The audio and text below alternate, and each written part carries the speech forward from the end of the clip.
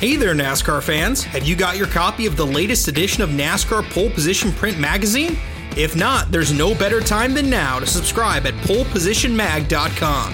NASCAR Pole Position is the only print magazine covering NASCAR. Officially licensed by NASCAR, NASCAR Pole Position Magazine is published throughout the NASCAR season, and each edition is an instant collector's item, packed with great feature stories and photography. The magazine is even mailed to you in a poly bag for those who love to collect NASCAR memorabilia. At polepositionmag.com, you can even find past issues available to purchase. Get your subscription to NASCAR Pole Position and get great NASCAR content delivered straight to your mailbox throughout the season. Learn more at polepositionmag.com. That's polepositionmag.com. Hey y'all, Rick Houston here, and I want to tell you about my new show, the Moonshine and Motorsports Racing Podcast. I've partnered up with the state of North Carolina Department of Natural and Cultural Resources to help uncover the history behind moonshining mountain boys, professional wheelmen, and the backwoods and city lights of the Tar Heel State. In the first episode, I sat down with Winston Kelly at the NASCAR Hall of Fame for a little behind-the-scenes gossip about Junior Johnson's engineering skills. He's got two things in his hand, pipe wrench and channel lock pliers, and they weren't new. They had been around the block a time or two. Wasn't the first steel they built, I bet? No. I think the pliers had been red before, but paint had worn off. And in the second episode, I talked to a professional hillbilly, a.k.a. Dr. Daniel Pierce of UNC Asheville, to find out the real history of moonshiners and their battles with the revenuers. He wrote about one of his experience of trying to chase down this bootlegger in this souped-up car, and he complained that the government gave him these piece of crap, cheapo cars, and that were really no match, but he thought he was doing pretty good, and then the guy just hits it and just takes off and practically disappear. But then the guy makes a bootleg turn and comes back towards him. And as he said, it was a game of chicken, and I was the chicken. And so he ran off the road. And actually, he was the guy who caught Junior Johnson at his daddy's steel when Junior got tangled up in a barbed wire fence. So check out the Moonshine and Motorsports Racing Podcast, available on YouTube, dailydownforce.com, and all of your favorite podcasting platforms. And be sure to check out my regular show on NASCAR history, the Scene Vault Podcast.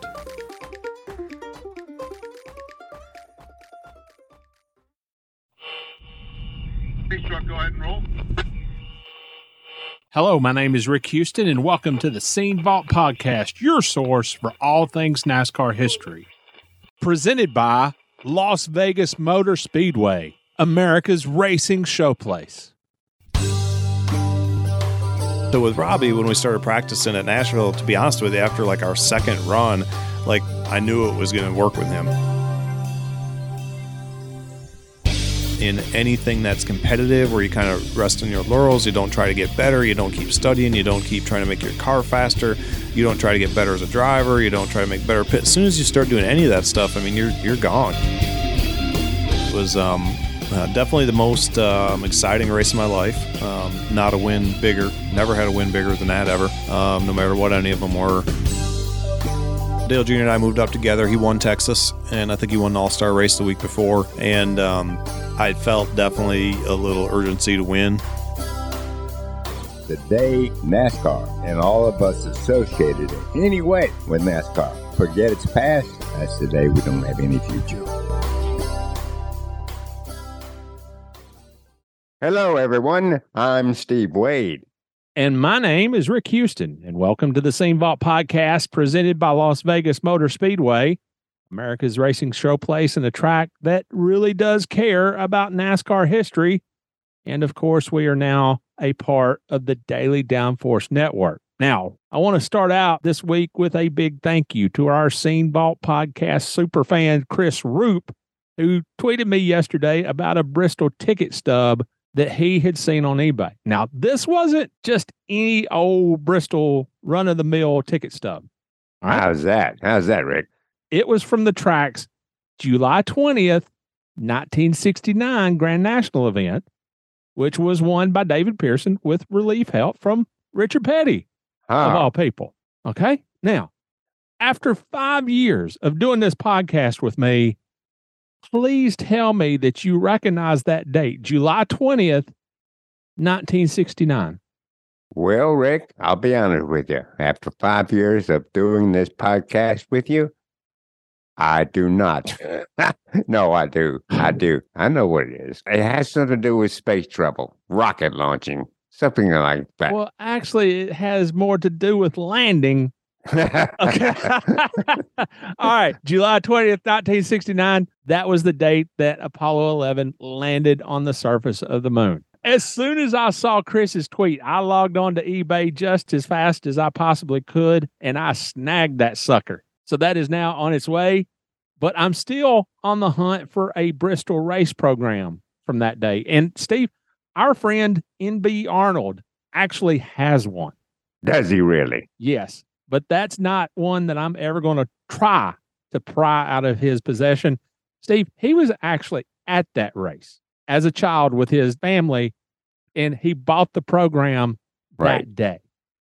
How about that? So that's obviously a keepsake that the NB needs to hold on to as long as possible. So listeners, if you have a Bristol race program from July 20th, 1969, and you're willing to part with it, or if you see one available anywhere, let me know. Now, with that out of the way, I've got a bone to pick with you personally.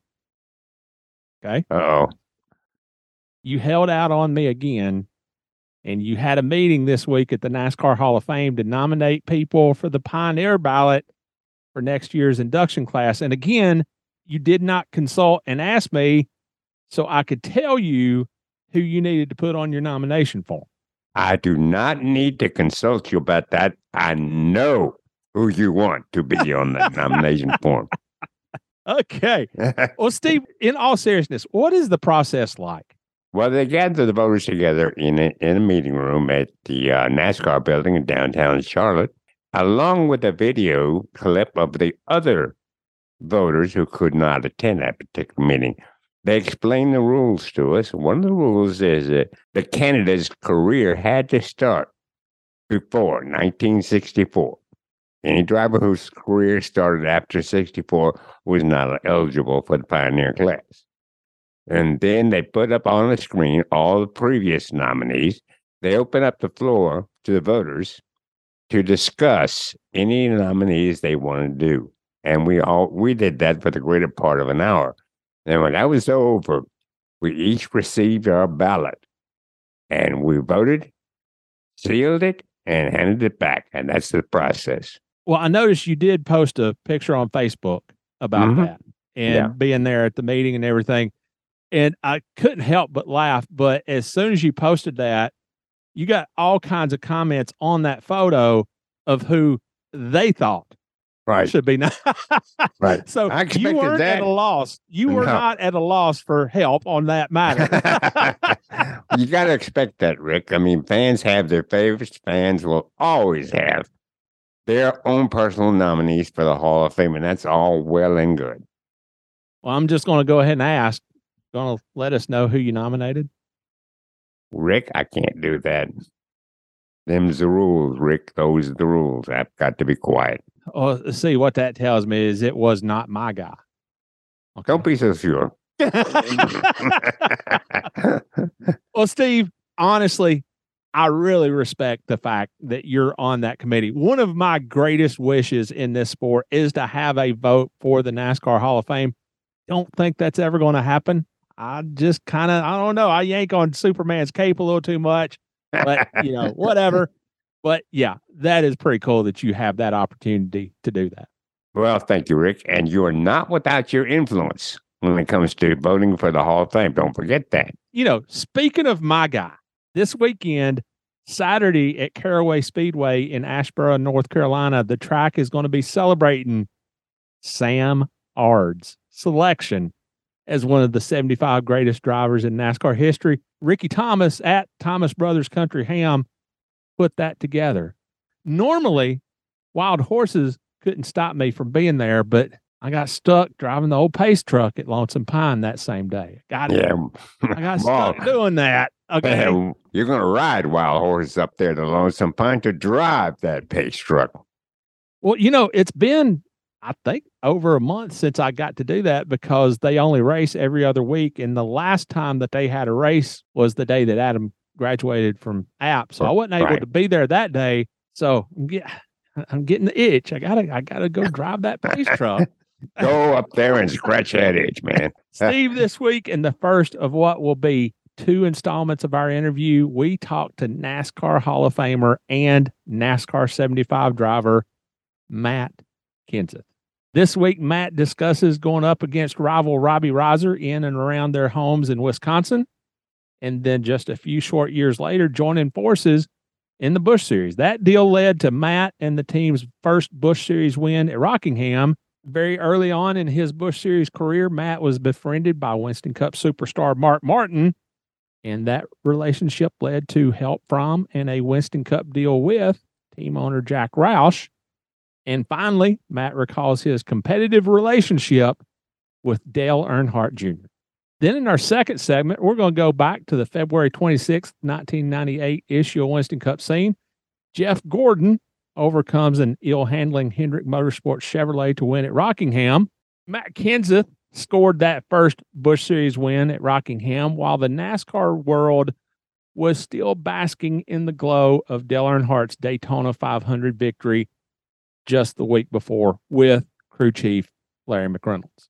This week, we have increased Patreon support from my good friend Kevin McKenzie. So, Kevin, you were already a member of the team, and you saw fit to bump that Patreon support up. And listen, man, I appreciate you.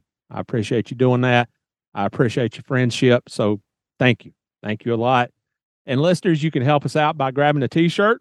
You can help us out by leaving us a 5-star rating and a written review on your podcast platform of choice.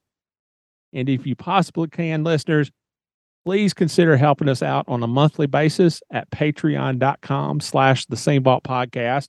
Or if you would prefer to do a one-time show of support, you can do that via paypal.me/thesamevaultpodcast or venmo.com/thesamevaultpodcast.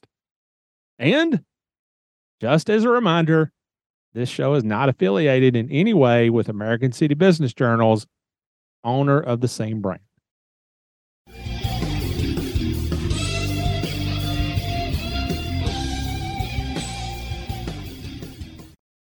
Early 1990s, you were racing against this Robbie Reiser character several times a week.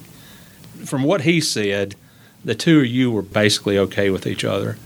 What do you remember about racing against John and Robbie back then? Well, John and Robbie are way two different people. So John's like nicest guy I could ever meet, right? And Robbie was very, very competitive, very stubborn, very bullheaded, and I was picking on. I still do because he always cheat his cars up so bad. His bodies are always like super good looking. He'd always run this old Firebird with a nose cut way down low, and I'd give him a hard time because he'd show up for Artco races where they actually used templates, and he couldn't. They wouldn't let him compete a few times. But anyway, racing as Robbie, Slinger was kind of his place. He ran really well there. He ran really well at a lot of places. He ran well at Madison. So I'd say Madison and Slinger are probably the two tracks we raced against the most. I would say my first few years, we didn't really race against each other that much because he was a lot better. He was a lot faster than I was, a lot better than I was, and when I was kind of getting started. And then probably 93 is when I got running much better in late models, when I met Rick Kipley and he built us an engine, and all of a sudden we were fast. And 91, 92, first couple of years in late models, we weren't really very fast. I mean, we won a couple of races here or there, but really weren't very competitive on a consistent basis. So, but 93, 94, we certainly had some battles. You know, we duked it out a little bit, you know, for some wins at Slinger, for some wins at Madison. And, you know, I don't think he really cared for me really that much for those couple of years, but like he says, and he's right, you know, he was kind of the not really much older, but he was the more established kind of veteran, been doing it for a while, and I was kind of the young kid coming in, and you know, being on both sides of that fence through my career, it's not fun being the older guy, and you kind of been doing that, and you get these young kids kind of come in and be, especially if their attitude's not exactly perfect. So the two of you were okay with each other, but from what he said, your dads kind of clashed a little. They clashed a couple times, but my dad, so my dad, to back up a little bit, my dad started racing when I was about 13. He was 45 or something, so he didn't start till much later, but he had 3 brothers, and they all raced at the little local short track at Jefferson. And finally, my dad, as he got older, decided to race it, and I worked on his car. So I was the only 13-year-old kid in the pit area who had to calm his father down constantly. So our relationship has always been a little bit backwards. So I was always calming him down. He was the one who'd want to get mad and do all that, and give him some credit. A lot of that was just to kind of protect me, right? It's kind of, you're his kid and he's trying to protect him and keep an eye on him and make sure nobody's taking advantage of you. But yeah, Dad would get pretty wound up. So you made your first Busch Series start for Carl Wagner at Charlotte in the fall of '96. How long had you been working for him? Just that 1 year. Okay. I raced for Carl in '96. So I moved to North Carolina in '96 with a deal Carl put together with the idea of racing the Hooters Cup Series at the time. And a few all-pro races here or there. He said we're going to run some truck races, maybe run some Busch races, and not much of it really came to fruition. We did run the whole Hooters Cup Series, ran some other late model races there. We ran pretty decent, and then we only ran that one Busch race. So we were sharing a building with Bobby Dotter, and he got a car together, and Carl, he was an interesting man, and we didn't have an engine to go there, and obviously Carl was an engine builder, famous engine builder, had tons of success, and he was going to send our engine down for me to run my first race. So it was a backup car of Dotter's, and we're sitting there, and you had to go through tech on Wednesday back then, because I know you remember it well. You'd qualify, and then you'd run qualifying races, and there were 72 entries there.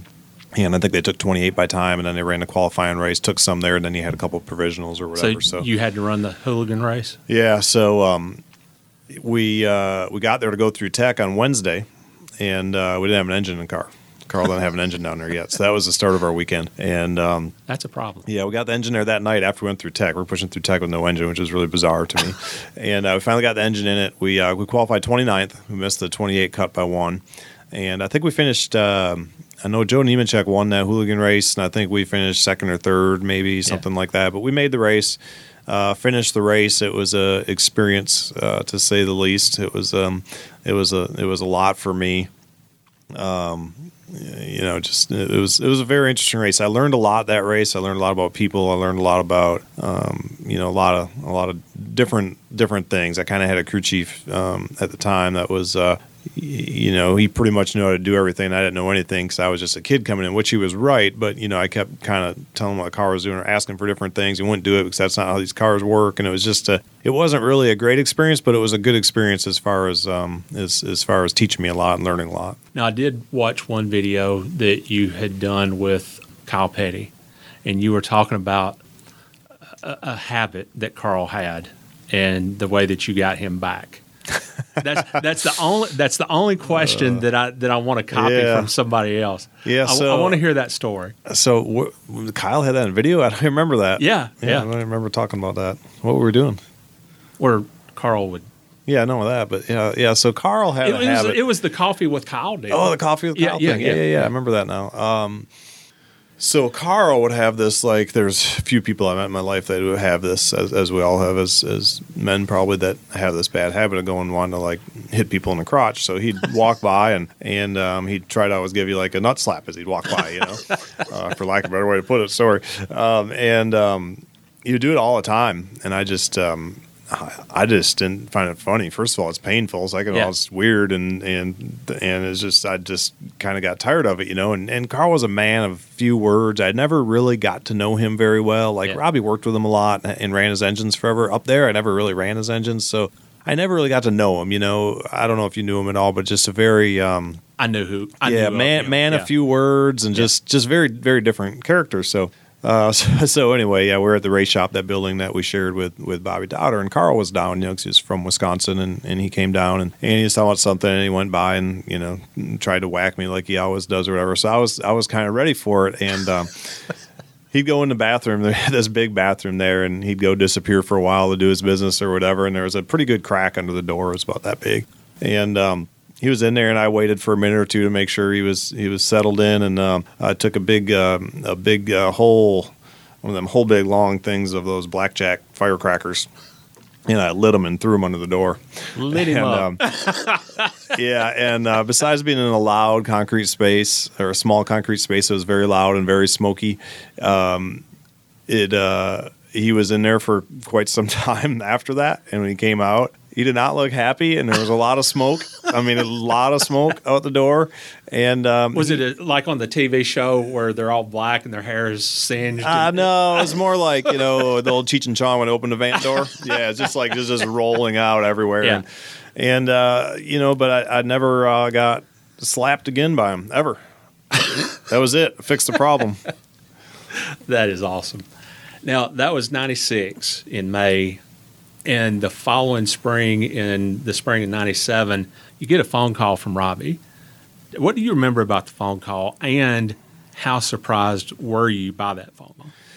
Yeah, so 96, the thing with Carl really didn't work out that great. Like, we only ran that one bush race. The truck stuff never happened. We just really couldn't get it really off the ground. So I ended up moving back to Wisconsin and went to drive ASA cars for Jerry Gunderman, which had a lot of success with Scott Hansen and Ted Musgrave. A lot of guys drove for him. That Mark Martin had tons of success after Jimmy Fenning worked for Jerry. So I went back up there to work for him, and we went and ran a couple of races early in the year, a couple of ASA races, and I was going to run the whole ASA season and some other stuff. And we were down running an all-pro race at Rougemont, and Robbie called me up and said that, well, let me backtrack a little bit. The week or two before that, I believe it was, we were down here to race something else, and I just randomly stopped by their shop. I don't know why I stopped by, because we weren't really friends or anything, but I stopped by, and he was really nice, showed us his whole shop, walked around, looked at it and stuff, and talked to him a little bit, and I saw him in Las Vegas that spring. We were running a late model car for Gunderman in Las Vegas, and I actually had Robbie spot for me out there. I went and talked to him a little bit, and they were having some trouble with their driver, and they wrecked a couple of cars.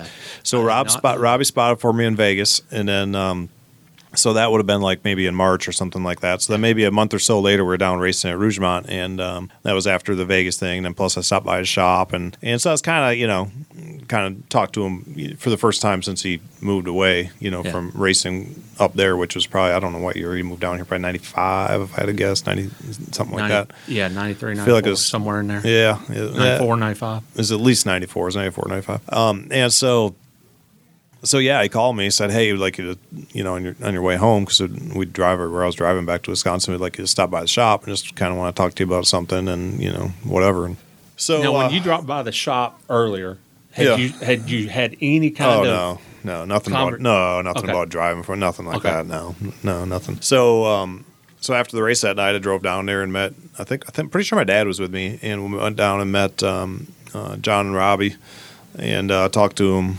All the cars were wrecked in the shop, and he's like, "Hey, we got to make a driver change. We just can't get this to work." And they had several drivers on the list, and I think Robbie was the only one who really wanted me to drive it.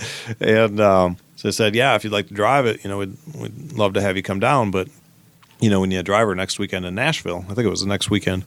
And I looked around, and every car was wrecked. I'm like, "Well, do you have any cars?" "Oh, yeah. There's one at the body shop. He assured me, right?" So he's like, "Well, sit in his car, see if everything fits." Yeah. And then you jump at the opportunity to do anything. I wasn't really young anymore. I think I was probably 20, 24 maybe at the time, maybe a little bit older. And I was like, I'm going to get this chance pretty soon. You're not going to get it, because they were already getting younger and younger. Gordon was young, and Elliott Sadler came in younger, and like all these guys were coming in there. And so, yeah, it fits great. And so I went back to Wisconsin, and, it was rather risky because, they weren't running real great, and they were wrecking a lot. But I never had the chance before, and knew I'd never have a chance at like a functioning team to do it. If I never took the first chance, I was never going to get the other one, right? So I just decided to do that. So it was hard. I went up there and told Jerry that I was going to go down and drive that Busch car. And I just started racing for him, so that was a really hard conversation to have, and just packed everything up in my little Chevy Cavalier and drove south. And actually, I met him in Nashville race that weekend, and then got my stuff moved down the next couple of weeks, and been down here ever since. I have this very vivid image of you at Nashville, your first race with Robbie. Nobody basically down here knew the name Matt Kenseth, but you qualified third. Then you went to Talladega, I guess the next race, finished seventh. Were you surprised by how quickly you found success here? Yeah, so I mean, there's a few things that pop into my mind, and it kind of goes back to that Charlotte thing. So I mean, not talk bad about anybody. The crew chief I was working with in Charlotte when I drove Carl's car. You know, we put spring in the right rear and it made the car tighter. He said, like, that's impossible. It's impossible. It made the car tighter. I'm like, I'm telling you, it did. It was impossible. So like, I had no confidence, right? Like telling you you're stupid and just don't, basically telling you you're stupid. That's no possible way that did that. You're wrong. You're doing it. I'm like, okay. And so with Robbie, when we started practicing at Nashville, to be honest with you, after like our second run, like I knew it was going to work with him. Now, I can't say I knew that I was going to be there that long. I knew I was going to win races, knew we were going to move the cup together or win a championship. Like I couldn't have ever dreamed that. Right. But I knew it was going to be a good relationship because him being a driver, even if I would come in, because a lot of people would always tell you that transition between late models and Busch cars. These are big, heavy cars with radial tires, and those are really little light cars with normal tires. Like, they'd always give you this stuff. So basically, you'd kind of hear like, okay, well, does that mean my feedback's not good? Well, you can't get it to feel like that. It has to be like this. And they try to get that in your head where you couldn't just be yourself. So with Robbie, I could go in there and drive it, and I was like, I don't know, I think it feels like this. And he's like, okay, well, what if we try this? Sometimes this works in these cars. And we have this conversation back and forth as equals, and he's drove before, so he knew what I was feeling. And, most of the time we'd try what he wanted to try, and then we'd try what I wanted to try, and we'd figure out what felt better, and we kind of would go through the journey together. Right, yeah. It wasn't like him standing there, hey, I've been down here for 3 years, this is your first year down there, you don't know what you're talking about with these cars, that's not going to work, we can't do that. It was never like that, and that's why it worked so well, is because, right from the beginning, it was a partnership. We were both in it together, and we're both pulling on the same end of the string and trying to figure out how to make it work. Was there ever any kidding around about racing against each other back home? Yeah, there was. I don't know if there was necessarily immediately, but there was. So I'm sure Robbie told you, since I think he's been here, that he still has the highest finish of any driver for Reiser Enterprise at Nashville. At Fairgrounds. So he reminded me of that. So we qualified third that day. We were running really well, and Jeff Purvis spun me out, and we didn't hit anything. And I can't remember where we came back and finished. I feel like we finished 10th or 11th or something like that. Yeah. And but we ran pretty well. It was overall a success, and Talladega was a success. So we had a decent start. It wasn't always super smooth. There was one time where I was thinking he might get rid of me. But other than that, it was pretty smooth. We went through a 3 or 4 week stretch. It wasn't. That wasn't very good. I wasn't sure what was going to happen, but overall it was great. Was there a specific point when you were like, okay, I can do this, I can race at this level, or was that something that developed over time? Well,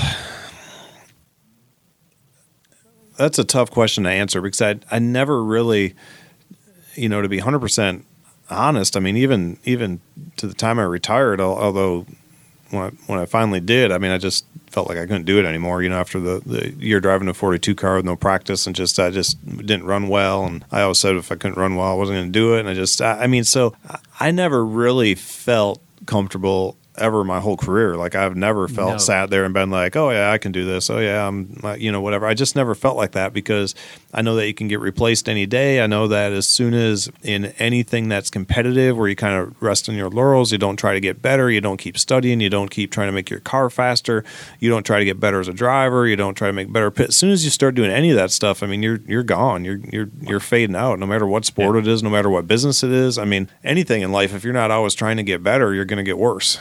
So I just never really felt that comfortable. I never in a million years would have dreamed I would ever made it to this level. And once I got there, I certainly wasn't going to be like, oh, this is great, I made it to Winston Cup racing, and just not try anymore. You'd be gone in a hurry. So I never really got that comfort, honestly. At some point, you and Mark Martin started talking. What were those earliest conversations like? Were they just racer to racer, or was there actually talk about somehow actually getting hooked up with Roush Racing?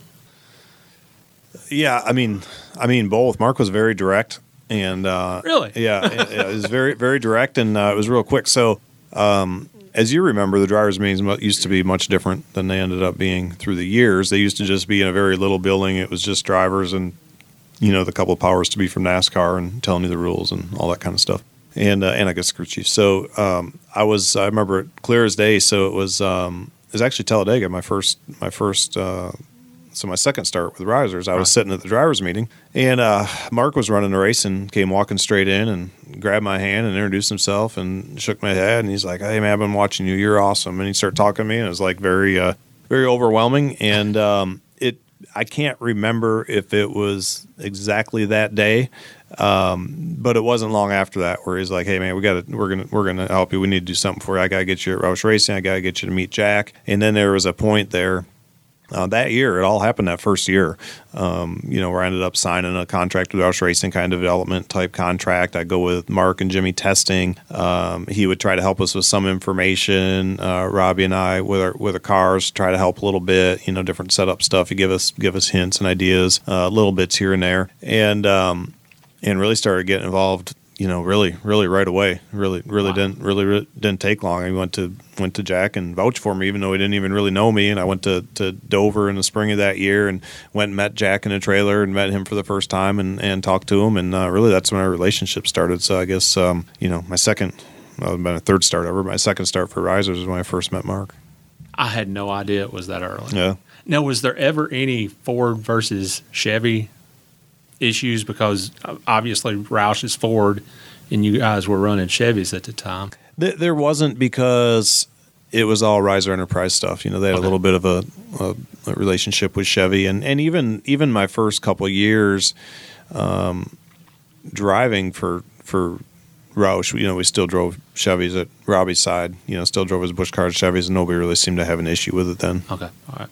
I can remember having lunch with you and Robbie during that off season between 97 and 98. And at that point, sponsorship was really up in the air. How big of a concern was that for you? Were you looking at other options? Were you talking to Mark about what you could maybe do with Roush if Robbie's deal didn't work out? Or were you all in with Robbie? Well, no, I mean, I was all in, with Robbie trying to keep doing this thing together, which we did do it all together until, really until he stopped crew chiefing, and from there. So I mean, really our whole careers we did that together. So ironically, Roush was the one getting us our sponsor. So we Kraft left after that year, and then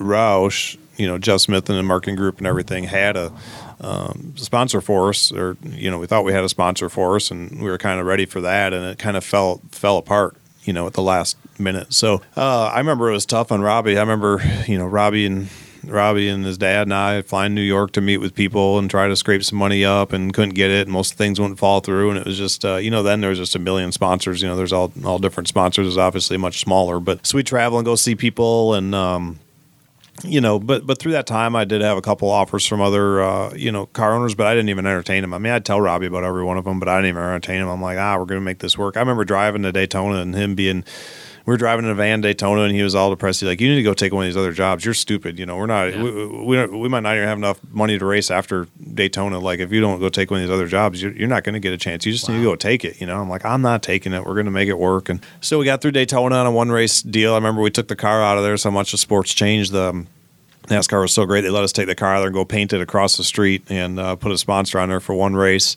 And then we went to Rockingham the next week and didn't have a sponsor still, and didn't really think we were going to be able to finish the season, even though it was only a second race. And we put Lycos on there to just kind of thank him for Daytona. They didn't pay us a dime for that race. We ended up winning that race.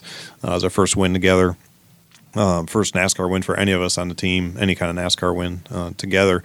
And they ended up coming on for the whole year after that race. So that kind of saved us and got us enough funding to get through the rest of the year.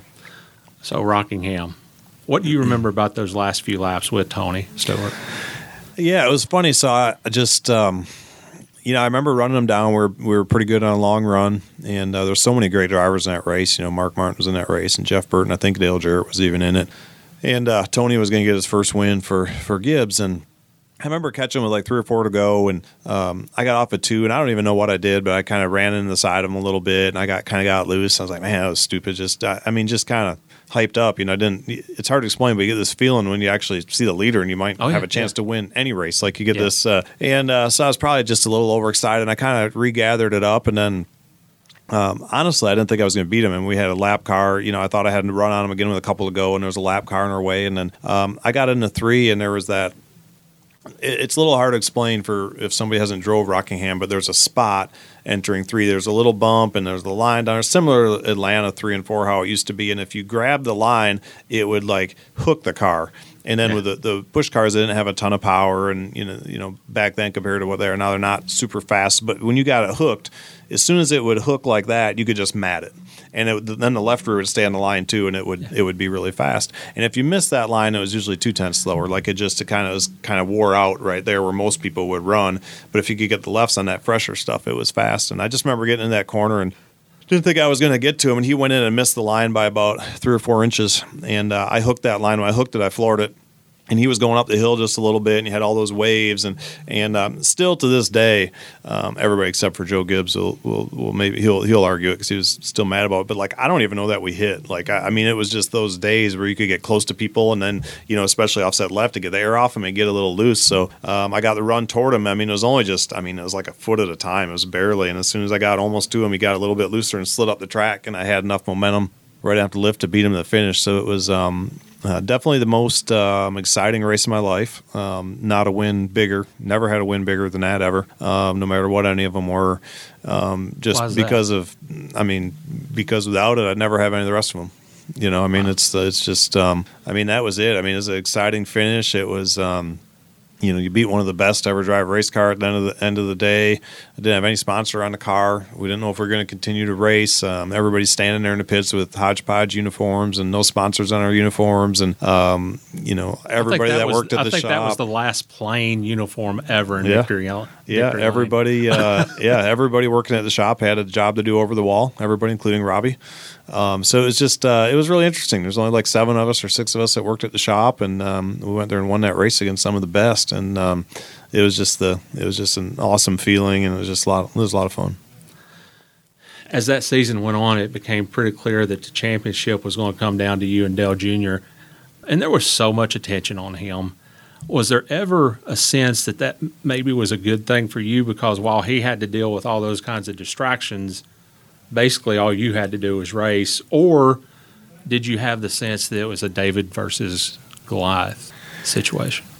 Well, I have never, made excuses or anything like that, but certainly, the funding and the amount of testing they did, and certainly they had some advantages, but can't make any excuses. Same for everybody when you get to the track. And I felt like there was a lot of times we ran as competitive as him, but there's a lot of times he just spanked our tail. There were some tracks that he was just really, really good at. He was really good at. I could list the tracks. There was a few that we were really good at that we were definitely better, noticeably better. We go to Dover. I would even say Charlotte. Some of the bigger tracks. But man, he was so good at like a lot of those flatter short tracks. Like Gateway and Richmond and places like that. Like I couldn't hold a candle to him, and he would beat us at all those places. So yeah, it was fun. And I think Jeff Green finished second in points that year. Him and I became really good friends. Enjoyed racing against him as well. But the junior stuff, I don't know. I'd be lying if I'd say there wasn't times in the first 3 or 4 years of our careers paralleling where maybe I wasn't, a little bit envious, of maybe some of the recognition he got, when I thought there was times where we ran, just as good as he did. But yet another hand, I also witnessed a lot of times with him where it was a huge hassle, and I think he would have gladly traded places and gone places and not be recognized and be able to go to sit down and eat dinner or something, So it was really interesting to watch. Dale Jr. always had a lot of pressure on him. He always handled it, really well, being him. And it wasn't easy. Like I think a lot of people just think it was easy, and it really wasn't. He worked for everything he got, and it was really hard to be in his dad's shadow. And I always that was one place I wasn't envious of. That's one thing I wouldn't have wanted, and that was I think that was tougher for him to do than a lot of people think. You did run Bill Elliott's Cup car at Dover in late 1998, and you finished 6th. And that seemed, from the outside looking in, that seemed to be the race that really put you on a lot of people's Cup radar. Like, this guy is the real deal. Did you pick up on driving a Cup car that quickly? Or, again, was there more to it? Beginner's luck. Come on. So how I say that, there's never been a bigger win than Rockingham. I would say I can't recall a race I had more fun in than that first race at Dover. Really? I mean, it was just it was so much fun. There was no pressure to do it. I mean, the circumstances weren't great, obviously, with Bill's father dying. But, man, Mike Beam is great. Joe Garone was great.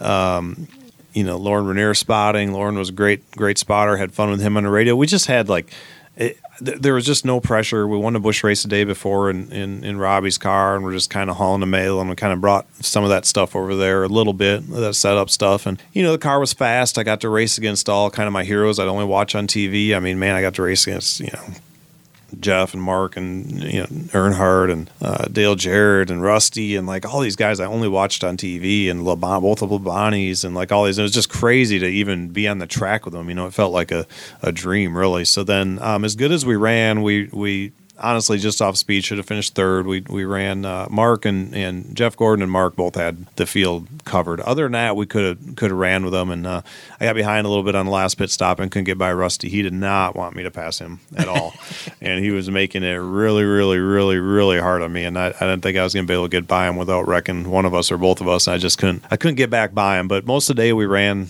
somewhere in that area, and if we stacked everybody up, it felt like we're a third place car. But never drove anything with that much horsepower, and you could just drive the track a lot different, and it was one of my favorite tracks anyway, and just had a really good time. I mean, I kind of came into that race with a lot of confidence winning the day before, and like I said, there wasn't really pressure. I wasn't supposed to be there. We didn't have any concrete plans to go cup racing in the future. We hoped to, but we didn't have anything put together. So with all that, it just there was no pressure, and it was just fun. So the year 2000, you do move up to Cup with Jack, and you go to Charlotte, and you win your first Cup race. What do you remember about that night?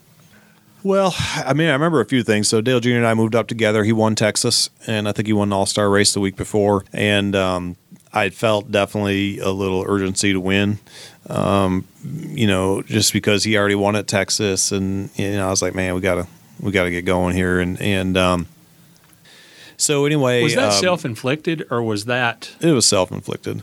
Okay. The 600, Dale Jr. had the field covered. I mean, he had us all covered, and that was in the day where I know they'd hate it when you say this, but there was a period of a couple of years there where you would get in trouble for wording it like this, but you get a bad set of tires for no other way of putting it. So you just get a set for it, and you don't know why. You couldn't find it. That was before there was spring rating and doing all that stuff. You had no idea why, but you'd be out running, whatever. You'd be at Charlotte running 32 flats. You put a set of tires on, and it would be so loose you couldn't hold on. You'd be running almost 33 flats. It was just they were that different, and you just didn't have any idea. And Dale Jr.'s last set was one of those. So he had everybody dominated, and I remember he put on his last set of tires and just went straight backwards. And Bobby was leading the race and ran Bobby down at the end, and it was a really long race. We had a big rain delay in the middle. I mean, it was forever. And I remember running Bobby down. I was like, dang, man, I'm actually going to get there, and back then, if you got there, you could pass somebody, It wasn't like how it got to be later with all the aero dependence and everything. I mean, if you got there, you're going to get around them. And I was like, man, I'm actually going to get here, and caught him with, I don't know, a dozen or so laps to go or something like that. And got around him, was able to win that first race. So that was a pretty exciting night. From the outside looking in, again, there seemed to always be teams at Roush Racing that had good equipment, and there was a set of teams that didn't seem to have the best of equipment. How aware of that were you? Did you get involved in protecting your turf, so to speak, or was that something you just tried to stay out of? I'm gonna say that's not true at all. Okay. I'm gonna say that from all the years that I was at Roush, everybody had equal opportunity. There was nobody that got better equipment than somebody else. There was people that thought they didn't get as good equipment as somebody else, but it was never that way. Now, when you had that many teams, I mean, maybe, there was an engine that had 4 more horsepower or 6 more horsepower, and maybe, Mark would get that and the bottom guy wouldn't, or maybe when you first designed a new car, they'd go in order of maybe points. So maybe there was times there was a little bit of lag time, but, I touched on it a little bit, my Hall of Fame stuff, but the best stuff, the best thing about driving for Jack is he'd give you whatever you wanted, but you better be careful. I watched a driver get himself fired there before just by, making demands what he'd need to win.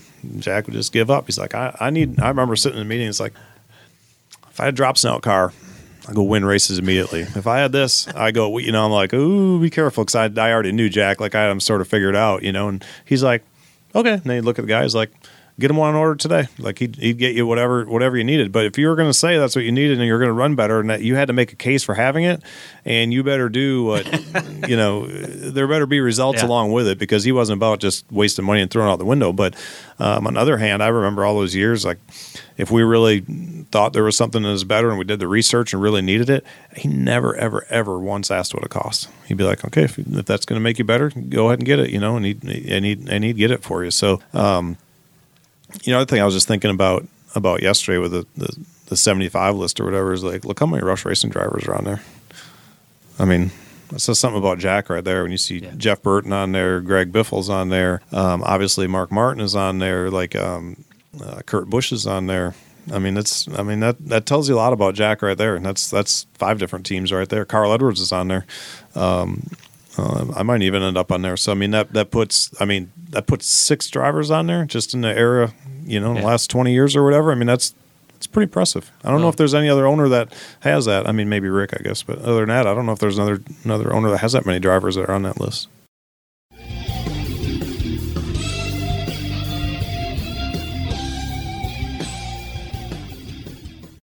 Hey, race fans. John Dodson here from NASCAR Technical Institute. NASCAR Tech is open and enrolling, with classes starting every 3 to 6 weeks.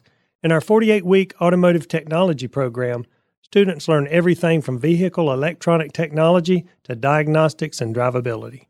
And as our exclusive educational provider for NASCAR, we offer a 15-week NASCAR elective where students learn engines, fabrication, aerodynamics, pit crew essentials, and more.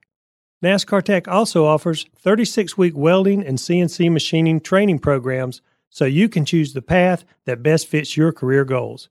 Ready to see how you can get started? Visit uti.edu/NASCAR today. NASCAR Technical Institute prepares graduates to work as entry-level automotive service technicians. Some graduates who take NASCAR-specific electives also may have job opportunities in racing-related industries. NASCAR Tech is an educational institution and cannot guarantee employment or salary.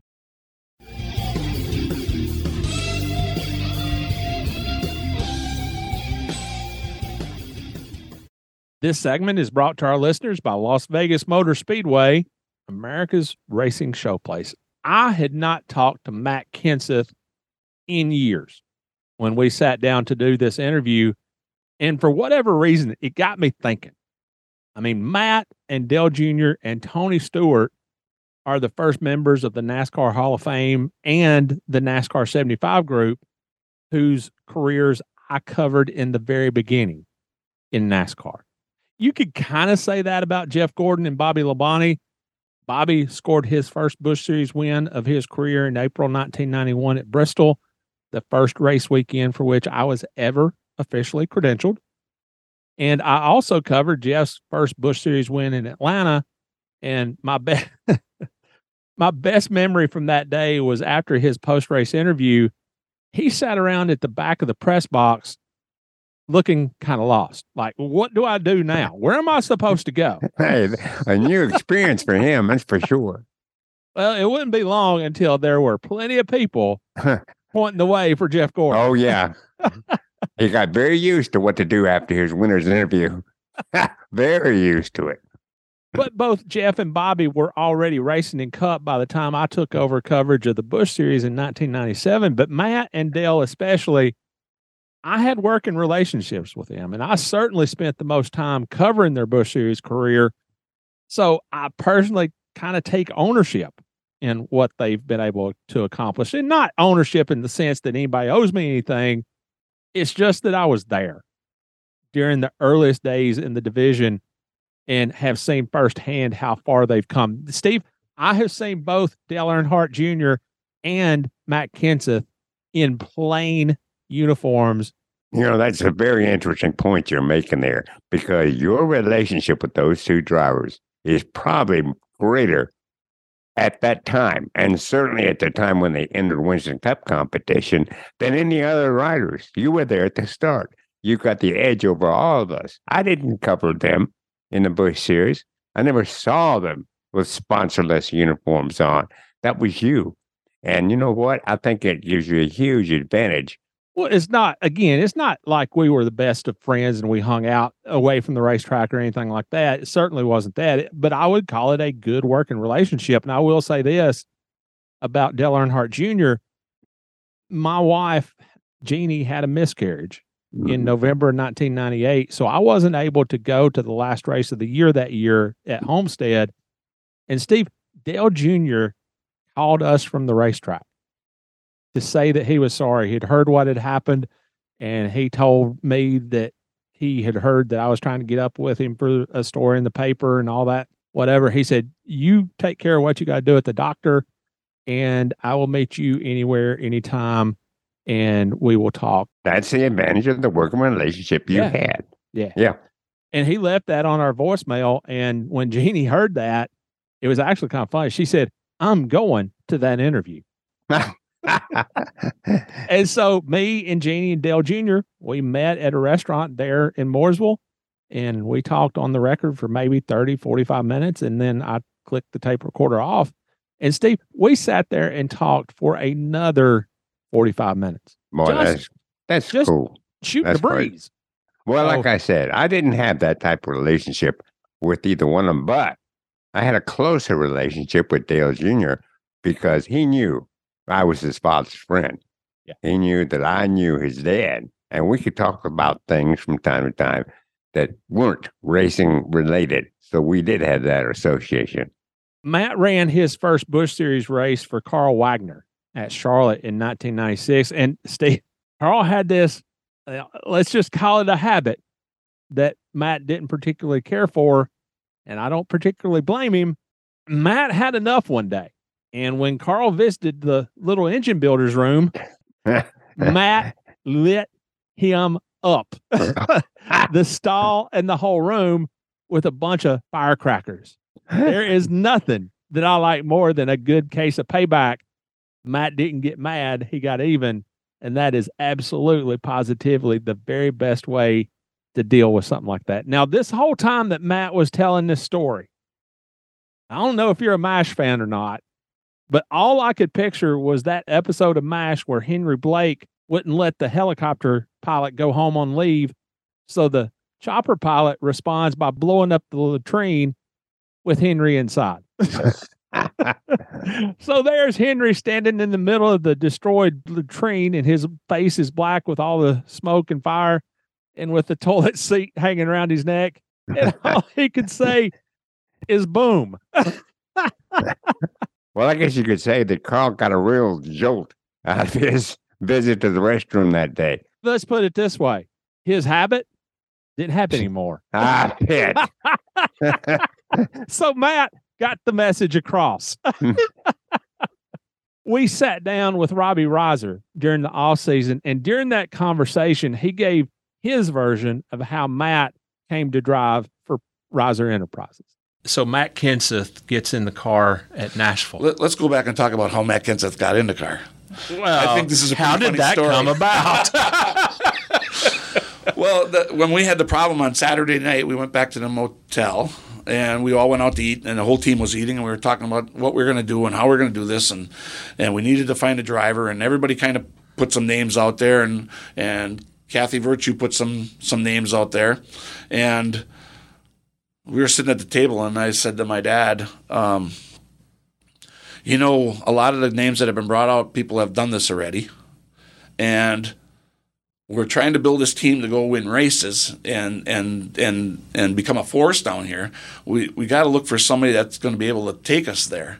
I said, I hate to say this, but if we run the team and we hire Matt Kenseth to drive the car, I think Matt can do it.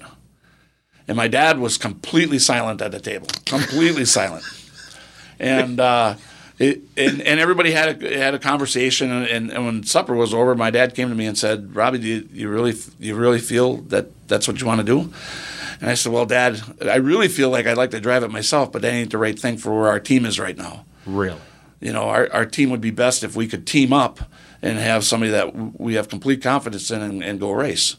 And he says, "Well, I can't believe I'm saying this, but if that's what you want to do, then you go do that." You're going to have to get a hold of him and see if he'll drive the car. And had you ever talked to him about no. And what's really funny is there was no grand master plan. No. So we got back. We did all our stuff at Bristol, and we came back and got home. And on Sunday morning, I was going to try to get a hold of Matt. So I call his house, and I get a hold of his. I think at that time was his mom, and she told me he was racing in Rougemont, North Carolina, in a late model race. So I called over to Rougemont to the track and left a message that I needed Matt to give me a call, and I gave him my name and number and told him I'd like him to have me call as soon as he could. Well, it took a little while, and all of a sudden Matt calls.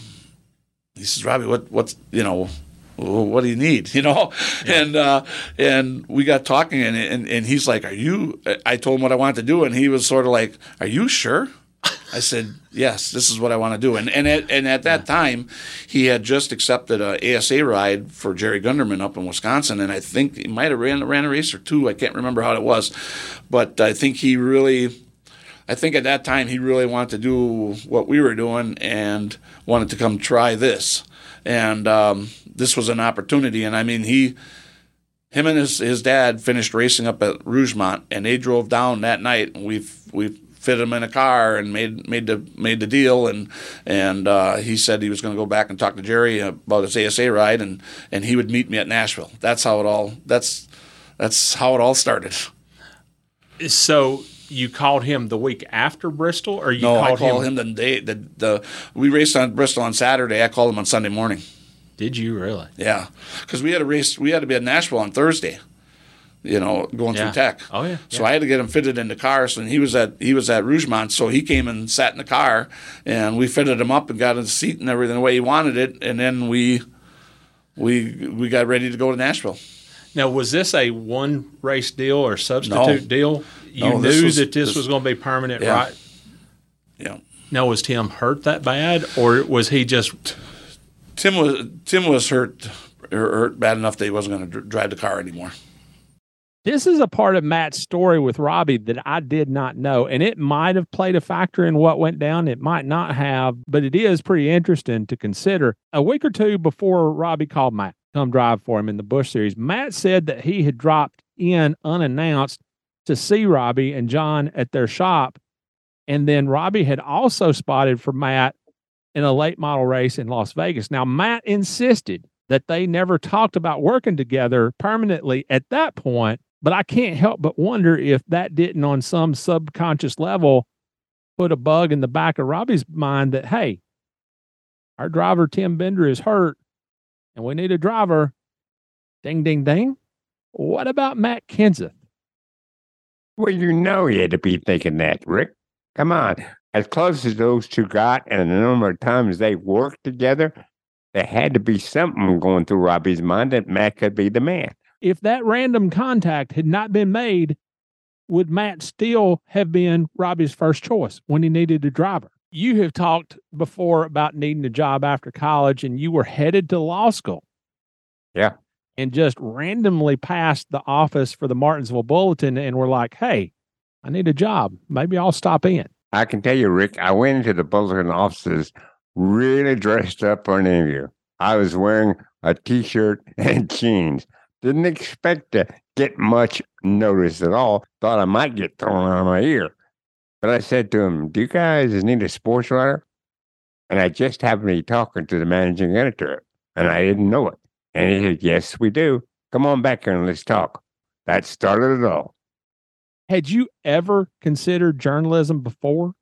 Had you ever written before? Oh, yeah. I was the sports editor of the paper at Old Dominion University for at least one semester. And I had written some things there, basketball mostly.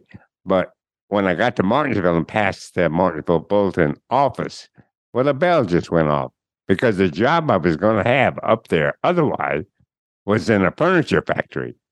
I am not too sure I wanted to work at a furniture factory. So I took a chance, and it paid off. That literally changed the course of your life. Absolutely. Absolutely. Now, check this one out. Okay. My dad was in the Army when I was born, and I was actually 6 years old before I spent 2 consecutive birthdays in the same state. And the longest amount of time that we spent anywhere was in Japan. And while we were there, my mom and dad's best friends were a sergeant that my dad worked with and his wife, Mike and Judy Lane. Now, that was in 1969, 1970, somewhere in there. And we lost touch with the Lanes. They lived in North Carolina while we were in Nashville. But when I moved to North Carolina for good in 1992, more than 20 years after we had left Japan and more than 20 years after having basically no contact, I reconnected for a time with Mike and Judy and their 3 sons. It was Mike and Judy who introduced me to the friend who eventually set me and Jeannie up on a blind date. So if my mom and dad don't become friends with Mike and Judy all those years ago in Japan, I do not wind up marrying Jeannie. That is just an incredible story, Rick. Don't think that I've not thought about that. It was not a coincidence. Well, Rick, I understand exactly what you're talking about when you say your father was in the Army and you lived in so many different places. From the time I was born until I was 13 years old, my dad was in the Army as well. And we lived everywhere from Staten Island to Puerto Rico to Kansas to Petersburg, Virginia, Seattle, Washington, Japan, like you, for 3 years. Finally, we got back from Japan, and my father retired at that time, and he was working in the North Virginia Beach area at that time. And that's pretty much what I call home now. So I understand what you went through. Another part of Matt's interview that I did want to touch on was when he talked about the importance of never becoming complacent, no matter how much success that you've had. And the reason why I wanted to mention it is because not becoming complacent is critical in absolutely every walk of life. I mean, if you rest on your laurels just like that, you're on a fast track to nowhere. You've basically won every award that there is to win in motorsports journalism. How did you stay motivated to keep producing good content for your readers? You know, Rick, it's great to win those awards. It lets you know that you're doing something right, that you are being noticed for your work. But for me, while I did appreciate all those awards, and do to this day, after I got them, I just said, okay, keep on doing what you're doing. I never changed a beat on how I covered races, how I wrote stories. Just went on being myself, the journalist, the way I knew how. I didn't really think about or dwell on those awards. Obviously, success can be a two-way street. You can become smug and ride the wave, so to speak, and you can also feel the stress of living up to that success. And Steve, by far, the most success that I've ever had with any of the books I've written was Go Flight on Mission Control. It actually sold out of its first printing before its actual release date. We actually had a little trouble finding enough books to do that first book signing. And then came the Mission Control documentary, and we had more than 500 people in an IMAX theater at Space Center Houston for the premiere. The director of Johnson Space Center was there. Every surviving Apollo era flight director was there. Chris Kraft, who created Mission Control, was there. Doug Hurley, who went on to command the first SpaceX mission, was there along with his wife, who is also an astronaut. And that was obviously a big deal. But what was I going to do for an encore? I mean, I was just about to turn 50 that September. Was that the biggest thing that I was ever going to accomplish in my career? What was I going to do with the rest of my career? Those are logical questions, Rick, given the success you had. And that was, let me say this, that was a tremendous success to do everything that you did with the space program, both the book and the documentary, and the attention you got and the sales you had of the book. Rick, that's just monumental. So naturally, you had some questions about where to go from there. I'm not sure, Rick, but I'd have probably had the same darn questions if I had achieved that kind of thing. All I can say is that less than a year after that premiere in Houston, the Same Vault podcast made its debut, and that is how I'm going to follow up on Go Flight and Mission Control, and I am very, very satisfied with that. 1998, second race of the season. We are at Rockingham, and Matt wins the first race of his Busch Series career. Matt won 2 Daytona 500s. He won a total of 39 Cup races, but he said that Busch Series win at Rockingham was by far the biggest of his career. And what I thought was so intriguing about Matt's interview was how closely it mirrored Robbie's. Even though we didn't do the interview with them together, they weren't in our studio at the same time, but they were pretty much in lockstep with each other on how they described that time. So again, here's what Robbie had to say about that win at Rockingham. So we headed to Rockingham, and at that time, the car was still painted in the red and blue colors, and we qualified 27th. Oh, boy, that's not good. All right, so we changed the whole car around. We worked on the car. Back then, you had a little more practice, so you could do things on the car, and got the car working pretty good in the last practice, and Matt was somewhat happy with it. And we were changing a few things for the race, and so we're starting 27th, and we're getting ready to go out, and my dad says to me, Robbie, what do you want to do? What do you want to do with those Lycos sponsorship? Should I put the decals on the car, or shouldn't I? I said, well, Dad, I don't know. Nobody else is talking to us about sponsorship. Let's put Lycos on it, and let's see what happens here. So we put the Lycos stickers on right before we rolled it through tech. Even though you had no money? We had no money from them. Okay. But we were trying to, they had talked to us about maybe doing some more races, and we thought, let's say a thank you for Daytona, and let's put that on and see what happens. Well, we start running this race, and we're running pretty good. We start working our way up in the top 10, and all of a sudden, 15 laps to go, we're running second, and we're running Stewart down. Tony Stewart's leading. And 5 laps ago, they were running into each other, back and forth, trying to get the lead. And so they go down in the 4 on the last lap, or down in the 3 on the last lap, and Matt shoves Tony up the racetrack, and Matt drives underneath him, and we win the race. And I mean, we're in Reiser Enterprise, blue polos, black jeans. Yeah. The way we were pitting the car, I mean, we didn't have any extra people. There was nothing. We win this race. I mean, it's unbelievable. Oh, yeah. Unbelievable. I mean, yeah. I get goose pimples just thinking about that race because it was so exciting. I mean, if I look at one race in everything that we did, that's the one race that changed the world, because that changed our life for where it was going to head. And so we win that race. I remember Jimmy Fennick running out of the garage area and high-fiving all of us as we ran into Victory Lane, and that was in that Victory Lane on that little ramp, and you ran up there, and it was really exciting. And then so now we win the race. We get a lot of publicity. We get an opportunity to go back to the bank, go back to the tire guy, go back to the engine guy, pay everybody a little bit of money. Now we're going to go to Vegas. Steve, one of the things I really enjoyed most about this interview with Matt was we had a set time that we could work with him, because number one, the NASCAR Technical Institute was about to close. And so we did our conversation on the record. And then, Steve, Matt and I sat there and talked for another at least 20 to 30 minutes off the record, just catching up. Yeah. See, he showed me pictures of his grandkids. And I showed him pictures of Adam and Jesse. And I told him about, what my transition out of the sport was like. And he told me about some of the struggles that he had and so on and so forth. It was just cool to sit there and catch up. Rick, that interview that Matt gave you, when he first showed up at his studio, he might have thought, well, let's get this over with. Go in and just answer his questions and leave. That was not the case.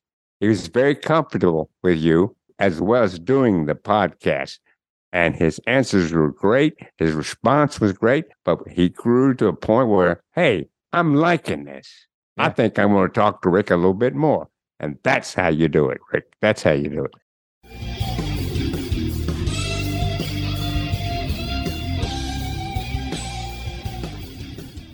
This segment is brought to our listeners by Las Vegas Motor Speedway, America's racing showplace. February 26th, 1998 issue of Winston Cup scene. Jeff Gordon started 4th in the GM Goodwrench Service Plus 400 at Rockingham. 50 laps later, he had dropped to 10th. And at one point, he was running as low as 31st. And Steve, this was in the heyday of Jeff Gordon, Ray Evernham, and Hendrick Motorsports. Right. Something you would never expect to see. So that was definitely an anomaly. So Jeff said in your race lead, at the start of the race, the car was just real loose. I couldn't run high, middle, or low. At that point, I couldn't really get it to come together. We had to tighten it up. We tried to make minor adjustments, but we just needed to do more. Ray Evernham, who was, of course, Jeff's crew chief, told me we would have to make major adjustments. I really didn't want to give up track position, but sometimes you have to give up a lot to gain a lot. And that is exactly what happened. Jeff came back to lead 6 times for a total of 73 laps, including the final 31. Jeff continued in your race lead. The second half of the race, I was running around the bottom, just trying to keep it on the bottom and drive it real easy. I never thought it would get to the point where it would run as well as it did at the end of the race. When it was over, I asked Ray, what did you do to the car? You know, Rick, this is a prime example of one thing I have said throughout my career. If you think the driver alone wins races, you are sadly mistaken. And here's the example. It took a lot of effort to change that car to the point where Jeff could drive it to victory. The credit for that goes to crewmen, crew chief, guys in the shop. Whatever it took, change that car, they did. They made that car a winner. I've always said the talent behind pit wall and in the shop is just as important as the talent behind the wheel. Jeff avoided disaster as he was racing Rusty Wallace for the lead on lap 365. Contact between Ernie Irvin and Steve Park triggered a multi-car crash in turn 2, but Jeff was able to pick his way through it. And he said, on that last caution, Rusty and I were battling, and I knew that there were inside and outside lanes. I was trying to figure out where the car would work better. Going into turn 1, I saw Ernie get loose and sideways, and I was ready to get through it. But the guys in front of me were slamming on the brakes. I was afraid I would get hit from behind, so I just followed the guy ahead of me to get through it. Ask me who sat on the pole for this race. Who won the pole for this race? That would be Rick Mast. Who? Rick Mast. Are you sure? Yep. It was Rick Mast. Would I kid about a thing like that? Rick Mast sat on the pole at Rockingham for the Cup race in the spring of 1998. Hey, Rick, tell us about the cow. Moo. And what was kind of cool along with that, Kenny Wallace qualified second on the outside of the front row next to Rick, and David Green started third. And that's a trio of top 3 starters. I don't think anybody would have predicted for that day. I would have liked to have had money on that. Oh, if they started first, second, third, I would like to have had money on that in Vegas. That's a trifecta right there. That was the second race of the 1998 Winston Cup season. And Steve, do you remember who won the 1998 Daytona 500? Does that ring a bell? Let's say bells have gone off in my head repeatedly. Yes, it does ring a bell. It wasn't Neil Armstrong. I can put it that way. Dale Earnhardt and crew chief Larry McReynolds won the 1998 Daytona 500, but just a week later, they were forced to take a provisional for this race. So Dale rode off pit road in 37th place and then struggled to a 17th place finish, 1 lap down to Jeff. There was a feature in this issue about the Daytona 500 win being vindication for Dale and Larry Mack's working relationship, but that was pretty much their lone high point working together. Now, that high point couldn't have gotten any bigger or higher, but unfortunately, there were some pretty deep valleys on either side of that mountaintop. And here is Larry Mack talking about that relationship with Dale from episode 104.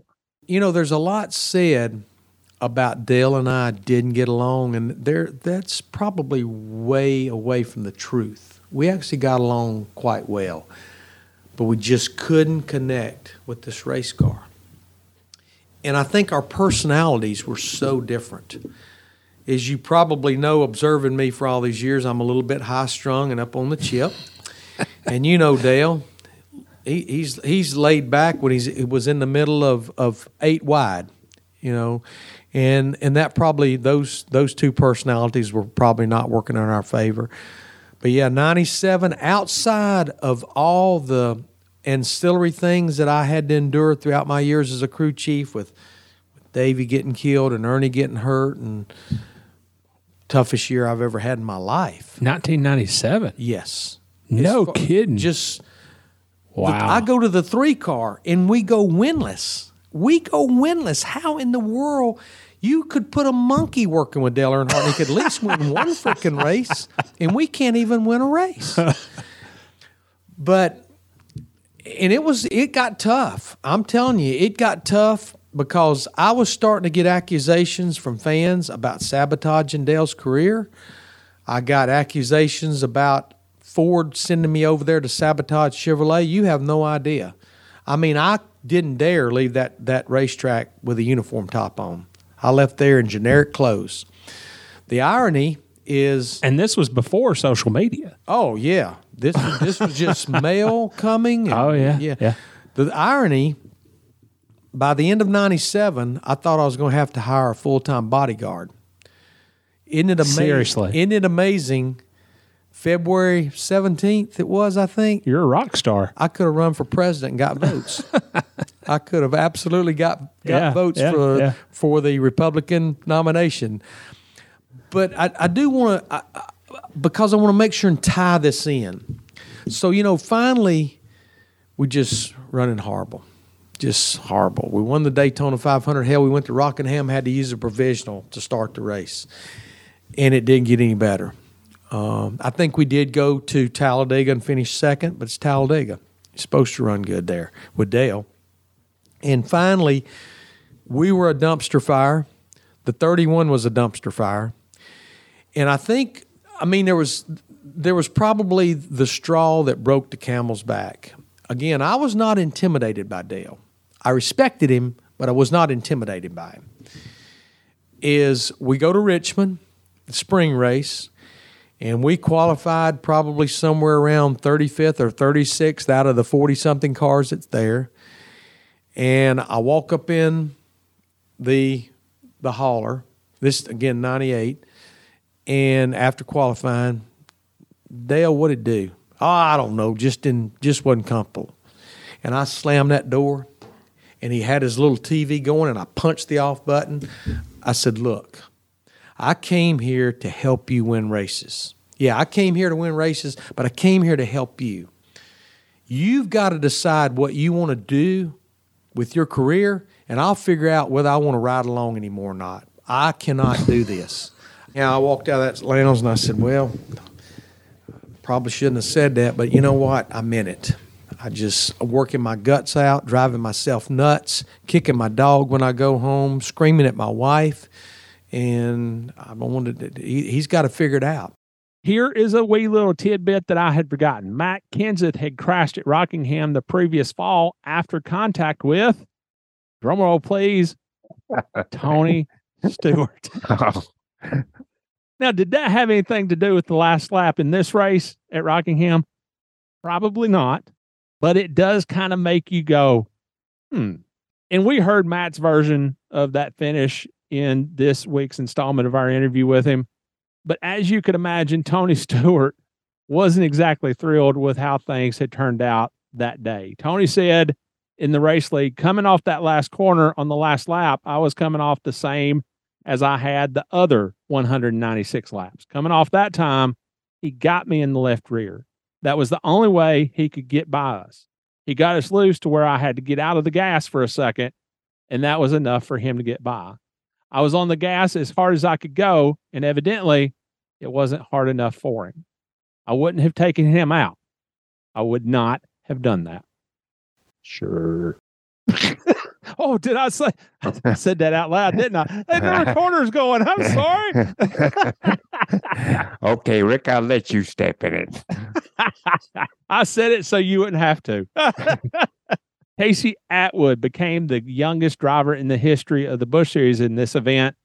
He was just 17 years old and a high school junior at the time. He qualified 15th, and he finished 21st, the last car on the lead lap. Now, Rick, I'll tell you the honest truth. I did not know that Casey Atwood became the youngest driver in the history of the Busch Series at that time. I really did not. You should have read my race lead. Okay, we're moving right along. Casey said it was a lot of fun. We had some handling problems all day. The car was real tight all day. The crew kept making it a little better and a little better. We just needed a little more time. It was a good learning experience for me. Hopefully, we can go to the next track and do better. This issue was released the week going into Las Vegas Motor Speedway's first Winston Cup race weekend, and there was a full advertising section about that big event, plus a feature. And in this feature, Mark Martin, who went on to win that inaugural Winston Cup event at Las Vegas, said, "This track is a lot like driving Michigan and California. I wasn't sure how I was going to feel about coming to race in Vegas, but this is what we need to be doing. This is the kind of facility that we need to be looking into for the next generation. This is it, where we need to be." Very prophetic words from Mark for our sponsor. Thank you very much, Mark.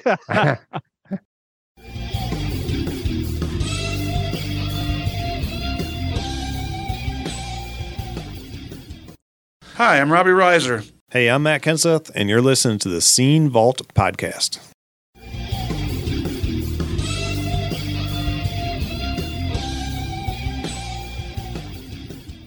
Hello, Scene Vault fans. This is Brian from Speedway Screens, and if you're enough of a NASCAR historian to be listening to this podcast, there's a good chance a piece of the past you've been on the hunt for is in my shop. I'm constantly on the hunt for apparel and collectibles from all genres and eras of motorsports, so whether it be cup cars, dirt modifieds, dragsters, or monster trucks, I've probably got something for you. Check out my inventory at speedwaytsj.etsy.com, and be sure to follow me on Instagram and Twitter at Speedway Screens for the newest items as soon as they drop, and for a peek at what I keep for my own collection. As a special thank you to listeners of this show, just enter SCENE at checkout for 10% off. speedwaytsj.etsy.com. That's speedwaytsj.etsy.com.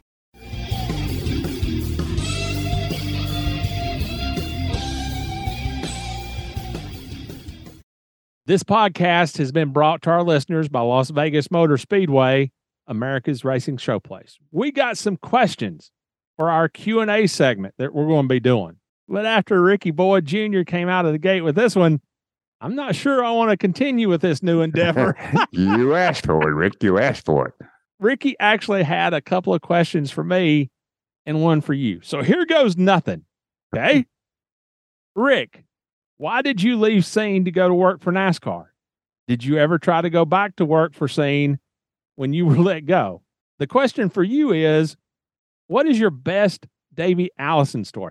So Ricky is going straight to the center of my soul, to the deepest part of my angst, and he throws you a softball question. Oh, come on, Rick. You can deal with it. Okay. All right. So for Ricky's questions to me, very long story short, Roush Racing issued a press release denying rumors that Stanton Barrett was about to lose his job. Then 3 days later, Stanton Barrett was out the door. And I wrote a column calling out the just absolute silliness of that release. And then Roush Racing president Jeff Smith wrote a letter to the editor calling me out. And somebody on the Scene staff wrote a headline over Mr. Smith's letter that said something to the effect of, "Ryder overstepped the bounds of fair commentary." It was not me before you get started here. It was not me. If it was you, I'm going to need to see you in the parking lot after this episode's over. No, I did not overstep the bounds of fair commentary. I'd write the same column today in similar circumstances. And what Jeff Smith said was fair game. I had my say, he had his. But what truly did get me sideways was that headline. Ryder overstepped bounds of fair commentary. Steve, nobody on the staff ever talked to me to get my side of the story, never asked what I knew about the story or how I reported it, but there it was. You should have been spoken to, Rick. You should have been asked about it before that headline went up there.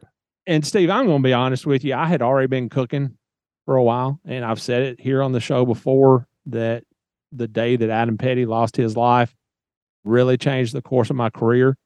I went from happy-go-lucky, oh, it's so cool that I get to do this job, to it becoming a job. And then on top of Adam, there was Kenny, and then there was Tony, and then, of course, there was Dale and Blaze and all the controversy that came along with that. Those 2 years were not fun. Yeah, they weren't fun for anybody, Rick. Not at all. In all honesty, I actually saw that headline driving down the interstate about 75 miles an hour. I was flipping through the newspaper, driving the company car down Interstate 77, going to Daytona. Let's just say that when I saw that headline, I had myself a full-fledged nutty. And I went straight to the track at Daytona, and I talked to Steve O'Donnell, who got me up with Jim Hunter, who had approached me a handful of times about the job with NASCAR. What really kind of tilted the balance? I did not want to leave Scene, to be honest with you.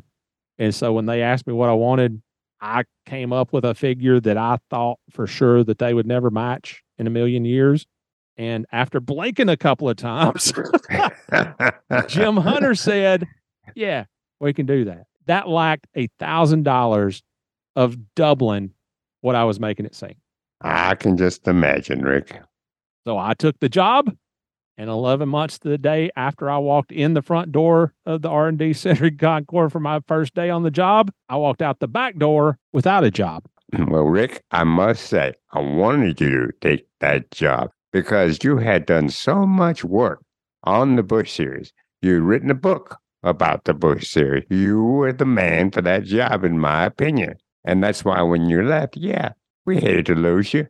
But I understood completely. I thought you were definitely in the better deal all the way around.